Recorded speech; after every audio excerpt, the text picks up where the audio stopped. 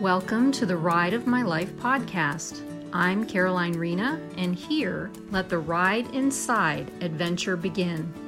I will share what it's like on my own healing journey, and through what I learn and become aware of, provide insight to your journey as well.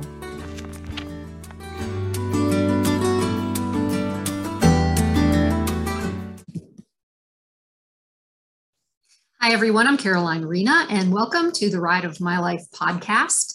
And today, our talk is going to be about stillness. And it's interesting how it came about because I was actually working through some things over the past couple of weeks. I did an update yesterday on video and explained what was going on and the types of processes I was using and where I was at and all that kind of stuff. So if you really, if you're interested in finding out where I'm at with that, you can go look at that video. But today I wanted to kind of get into the things that I'm finding interesting about myself and my beliefs. And this is all through my own work. And actually it's through work with my clients.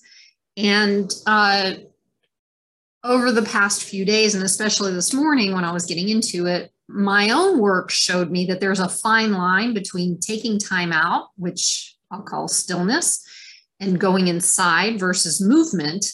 And I did some research on that last week. And I know, we actually need both stillness and movement. Stillness to reconnect with ourselves, which we don't get much of in our society. And of course, movement in exercise and connection with nature, walking in nature, that sort of thing, which that could actually include stillness too in a certain way with a walk in nature. But the movement I'm kind of referring to is the not sitting in front of the computer screen all day long and then going to bed or watching TV or sit or being in a car, that type of thing. So what I want to consider today is the piece about going inside to be still and kind of share what kind of things came up for me, what I learned, what I've looked at, researched, whatever. And what I want to say is that where we get our answers, I'm noticing this more and more, to life is not necessarily from looking outside of us. We get answers out there. Somehow I see it as being after doing the work inside. So things happen on the outside and we're like validated out there, but I don't think we actually find our answers out there. I think the answers are found within ourselves from stillness. And we absolutely get inspiration from going within, whether we recognize that or not. And as a bonus, we get to find out that we actually have intuition, or what some people might call like gut feelings, or, things like that. So when we do this work, we reconnect with ourselves and we get to a point where we actually hear ourselves helping, like I'll say about myself, I hear myself helping myself. I can call it soul. I can call it my guides. I could call it guidance from life. I could call it intuition. I don't know, whatever you want to name it, let it be that, but there's something that really crept up for me when I was thinking about this. And what that was why some of us can't go inside. And why was that so hard for me to do over the years? And I'm beginning to start to see what happened and what the struggle was for me. And what I'm discovering from talking about and learning about the trauma and in myself and in others, and how I'm walking through the trauma and getting more and more into the inside of me without being so hesitant to do it, is that what I'm finding is that childhood trauma and possibly ongoing trauma affects us, but in a lot of cases, it affects us differently. And I'm not quite sure how that works yet, because some people don't actually get stuck in it forever and some people do.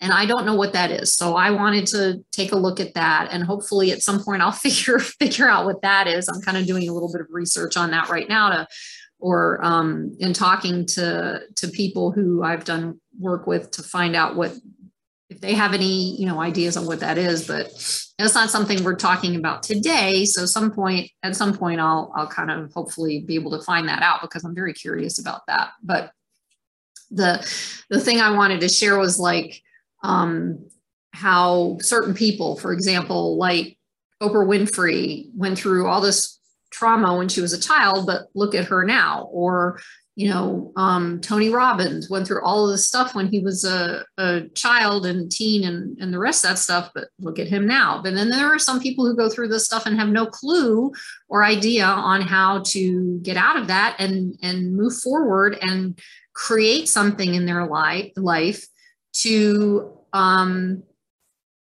just like be on this incredible path of life itself, and it's like, what happens in that? But anyway, I wish I could answer that question right now. That's what's juggling in my head. And speaking of which, I'll get into that in a minute, but my intention is about the stillness, why it's good, and why it's difficult for some people to get still, and to add to that, to meditate. And of course, I'll be using myself and what I'm finding out for myself as an inspiration for what I'm sharing with you. So one of the things I remember reading a while back was Napoleon Hill, Think and Grow Rich. And it kind of put something in my mind about, he had been talking about someone, and I don't remember the name at the moment. And if you know it, let me know, because I can't remember the name. But this man sat at a table and in a dimly lit room for hours with a notepad and a pen, and really nothing to do, nothing to think about, nothing to write. I mean, nothing was going on. He was just sitting there, and the result was getting the answers to whatever problem there was that was going on. And I think it was Edison and how he got his idea for the light bulb, but I'm not 100% sure. So again, if you know who that was, if you remember, let me know. I'm curious, but if not, it's all good. But the point is that they actually sat there in stillness, quiet. And then when they were done, they started to get these answers that they were looking for, that they needed, and that's what I'm trying to put out to you, is that it's so important for us to just stop. And I'm bad at this, I'll be the first to admit it. Getting out of the rat race, getting off the computer, stop watching so much TV, there's all manner of destruction, I guess that's a good word too, but distraction to come into our lives that take us away from the inside of us. It's all out there, and we're all watching it. We're all trying to escape, and whatever that means to you, So the challenge, at least for me, is that for many years, I was so afraid of the darkness inside of me, and it scared me that I didn't want to go there. I wouldn't meditate. I couldn't sit still. I was constantly on the go. And when I tried to attempt any type of meditation, I would hyperventilate, which that's a challenge. And it happened because I was in extreme anxiety. But the challenge is because part of meditation is about breathing. So full circle, we got to learn how to breathe first to release the anxiety. And we get to do that through breathing. So it's all in there at the same time. So now most of us know that because breathing is life, it's part of life, that it's a natural thing to learn or relearn how to breathe. So we're all breathing, sure. But the challenge with that is that we're not necessarily breathing the way our bodies need to breathe. And I'll get into that in a moment, but I wanted to just say that it took me, with meditation, it took me a long time. I couldn't understand why I couldn't meditate. I thought there was something wrong with me. And even the easiest forms of meditation proved hard for me. And I wouldn't even attempt something like transcendental meditation, because that required like not thinking. And for me, that isn't something I can easily do at all. And I still don't do transcendental meditation because it's just not something that's part of the way I'm set up. I just chose not to do that. But the point of transcendental meditation, like I said, is clearing your mind. I'm like, what? And as you can imagine, I was frustrated. I was angry. I couldn't get over the anxiety because I wanted to settle my mind and I couldn't do it. Now, there's a reason for that, because what I found out years later is that I have a processing mind. And it wasn't necessarily that I was like going crazy or, whatever, but it was just that my mind processes things naturally. It's just like that. We're all different. Some of us have processing minds, some of us don't have processing minds where we can settle our minds. And over the years, through my work with different types of meditation, it has settled more, but it doesn't go quiet. And I don't think it ever will. I doubt it. And I remember one of my teachers years ago telling me about monkey mind, which Buddhists talk about. And that's definitely what was going on. It was like chatter, chatter, chit, chit, chit, chit, chit. I was hearing my parents' voices. I was hearing other people's voices who I thought were telling me what to do. And it was a crazy mess in there. And so what the key takeaway here, though, again, is that we're designed differently. So you can't, one size doesn't fit all in any way, anything we do.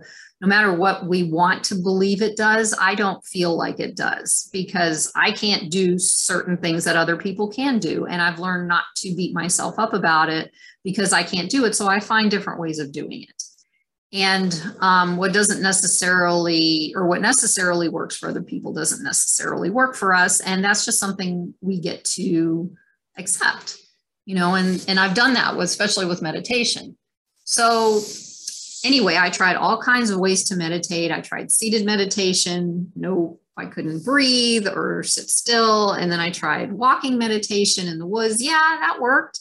I could breathe the fresh air and I had things to look at that would keep me from thinking, but it didn't feel like I was really connecting with my body. It was more like connecting out with nature. So that's a little different. And they do have other types of walking meditations, like through a labyrinth and different things like that, in which you can try that. And if whatever works, that's the point behind this.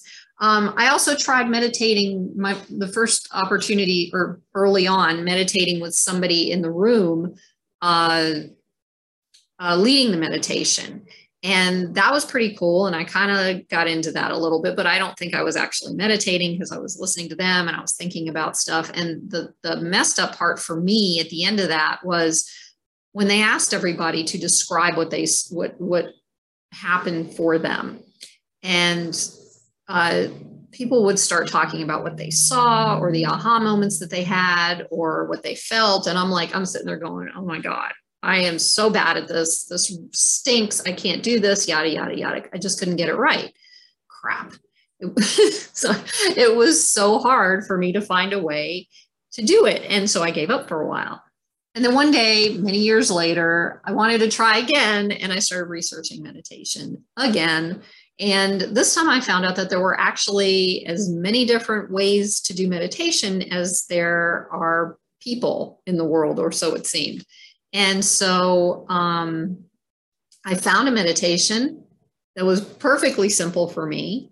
And I figured I'd try it. And basically what it was about lighting a candle, putting it on. I did it on the floor because that's where I usually do things, is on the floor. But you put it on a table, but lighting the candle, staring at the flame, and breathing. And not necessarily deep breathing or whatever, just normal breathing, whatever that means, which like I said, I'll get into that piece too.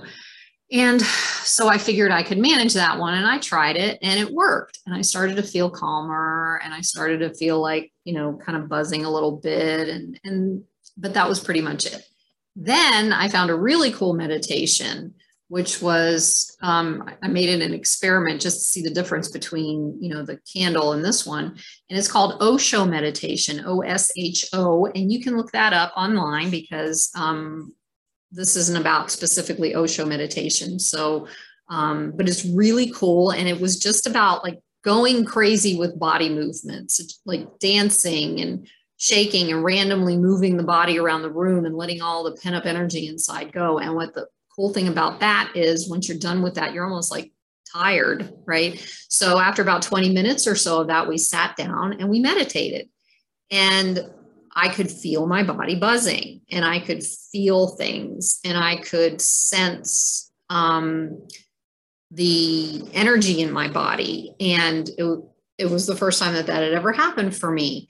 And I went deeper than I'd ever gone before. And it was still kind of on a surface because I was still kind of paying it, because that's what I do. I was paying attention to what was going on with everything that I really wasn't. I don't know if I was really meditating or just feeling my body, but that was the best thing, experiment that I had done insofar as doing a different type of meditation. And it really helped me to start connecting and understanding what my body feels like. But I didn't continue on that meditation path. And although I did get into the zone that like meditators and athletes talk about, it wasn't like a full on, yeah, I'm in, now I can do this, whatever. And I figured it out, and then I didn't. And then life took over again for me. And I was constantly on the go, and, things were going on with my kids, and situations in my life were actually getting harder for me to handle than I thought. It felt that way, at least. And I started to feel more and more anxious and depressed because of what was going on, and because I couldn't slow myself down. So I'm constantly go, go, go, go, go, go, go. Brain's going, go, go, go, go, going. So there's no rest for the weary, so to speak, with me. And that went on for a few years, until at one point, I believe I could have had adrenal fatigue, even though I was never really diagnosed with it, because I felt awful for the first time in my life. And it was like I was exhausted, and I just didn't have the energy to do anything, especially even things I used to like doing, and enjoying to do. I didn't want to. I just did what I had to do, and I came home and I just sat in front of the TV and vegetated, and then went to bed, after whatever, we had dinner or whatever. And so at the time I was living in, I think, southwestern PA, and I ended up looking up this woman by the name of Lillian Ronzio, who happens to still be there. And she's running her School of Holistic Health now, which is amazing. And I'm really happy for her that she's got this going on. And I can tell you that she was like instrumental for me in putting me on the path of healing my body. And I learned so much from her. And she's also where I initially kind of got into the world of the metaphysical, because it just intrigued me. And I started meeting people through her, and then I started meeting other people, and I just started gathering all these people in my life who were into this metaphysical stuff, which I thoroughly dove into headfirst, and I enjoyed it, and I pulled things out that resonated with me and worked with me, and I learned a lot about myself and my body and spirit and higher self and different things like that and more. And it wasn't anything I was ever interested in until that point. So it was really cool for me. And so anyway, the reason I started this whole thing about the stillness thing is because it's not really metaphysical. It's actually something that's I'm going to use the word should, but it should be natural for the human body, but we've never been taught it. So it's not natural for us. It's kind of unnatural at this point for a lot of people. And I'm going to talk about the meditating piece of it, because it's so important to understand that there's no one way to meditate. There's no right way to meditate. And there's only the way you find that works for you way to meditate. And it doesn't matter what it is. And if you're feeling any anxiety around it, that's what I'm here for, apparently, to help you walk through that or understand what it is, or, guide you or whatever. And that's what I wanted to do here today, because there shouldn't be an anxiety about meditation. It's actually good for you. So, walking through the initial stages of anxiety of this, and we're not even talking about the meditation part, all you need to do is breathe, which, by the way, the key to meditation is breath. So here's the circle. Let's close it. And what I'll share with you again is There's no right or wrong way to do it, but you need to learn to breathe the way our bodies are meant to, like I mentioned earlier. And let's get back into a little bit about the stress response, which I've talked about from years of being stressed, breathing for most humans, breathing for me became very shallow, because that is a natural response. When the body goes into the stress response, if you've ever noticed, you're not doing deep, calm breathing. You're just kind of, it's just shallow breathing. It's all up here. Take a breath. So like I said, that's the body's way of handling stress. And so learning how to breathe more deeply is what I needed to do. And that will help if you're interested in learning how to meditate differently or finding your way of meditating. So there's also the central nervous system accompaniment of this, which obviously is connected to your autonomic and parasympathetic nervous system. And there's too much science there, so you can go do some research on that if you choose to. But the point being is that once you learn how to breathe, the rest is automatic.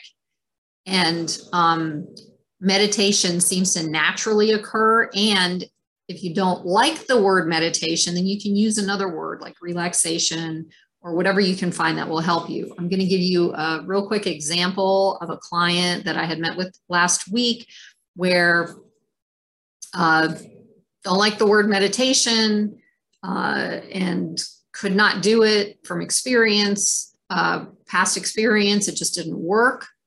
And so basically what I did was I just sat on Zoom, and basically said, okay, we're going to try this. Never done it before. So let's see what happens.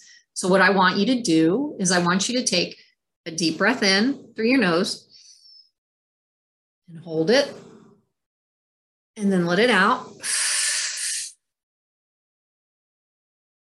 And then take a deep breath in through your nose and hold it and let it out. All the way. And so what happened was they started to feel calmer. But the cool thing was, because I had them start with their eyes open. And as they were doing it, we kept doing the breaths, the breathing, and their eyes started to close. And I was like, wow, that's really cool, because it automatically happened. And I was like, wow, that's meditating. It appears that way. And by the time we were done with 3 to 5 minutes of doing this, there was a calm that overtook them. And they were like feeling that calmness, which had not been something that they had really felt before. And so I asked and I said, okay, so if the word meditation doesn't work for you, what's a good word? And they said, this is really relaxing. So relaxation. And I was like, okay, so let's not talk about meditation anymore. Let's look at it from the relaxation point. So anytime you're starting to feel agitated or anxious or whatever, deep breath in, hold, deep breath out, let it go all the way out, and just do it for a couple of minutes and it'll calm you down. It'll release some of that anxiety. And that's a huge, huge first step to take in releasing anxiety. And it's just breathing. But that's what I'm saying is you need to learn to breathe correctly and deeply so it will help you. It will help your nervous system. And so I want you to know that it's not as hard or anxiety producing as you might think. And you'll literally fall into it. And guess what? You get to take it as slow as you want and for whatever amount of time you want, forever how long you want it to be. It's all up to you. It's not about what someone else's process is that works for them, and that's great. And it works for some people that work with them, and that's great, but it may not work for you, especially if you've been traumatized and you have your nervous system like all the time, and you're locked into a stress response, just learning to breathe is the key out of that anxiety that I've found. And I feel like it can help anyone. It's no big secret. It's no big, I didn't put together this whole, process and all this stuff. It's just breathing. And so, what I can do is, like I had mentioned yesterday in my video, I have myself on Fiverr now to help people with anxiety. So you can reach me through there, and you for first time people connecting with me, I give a bit of a discount on that. If you just want to reach out to me and to learn how to help to release some of your anxiety and do it so like we can do it face to face, and it'll just help you to walk through it, and you can learn how to do it, whatever. I'm here to guide through anxiety, because I think it's highly important at this point right now, because so many people are so anxious, and I can feel it. I feel it myself, and we don't need to be that way. And if we could start, recognizing that we actually do have control over it. It may not feel like it, but we have control over it. And we certainly have control over our own breathing. And so, again, if you want to connect with me through I read my blog, I'm on, or my podcast, which is on YouTube, whatever. I have links to leave for you, and you can go in. What I normally do is attach a Linktree link, so you have all the links in front of you, and you can pick whatever you want if you choose to do that. So yeah, really, if you want to learn how to breathe and you want to learn how to reduce anxiety, just reach out. It'll get you going in a direction rather than feel like you're, crashing, which is not fun. So I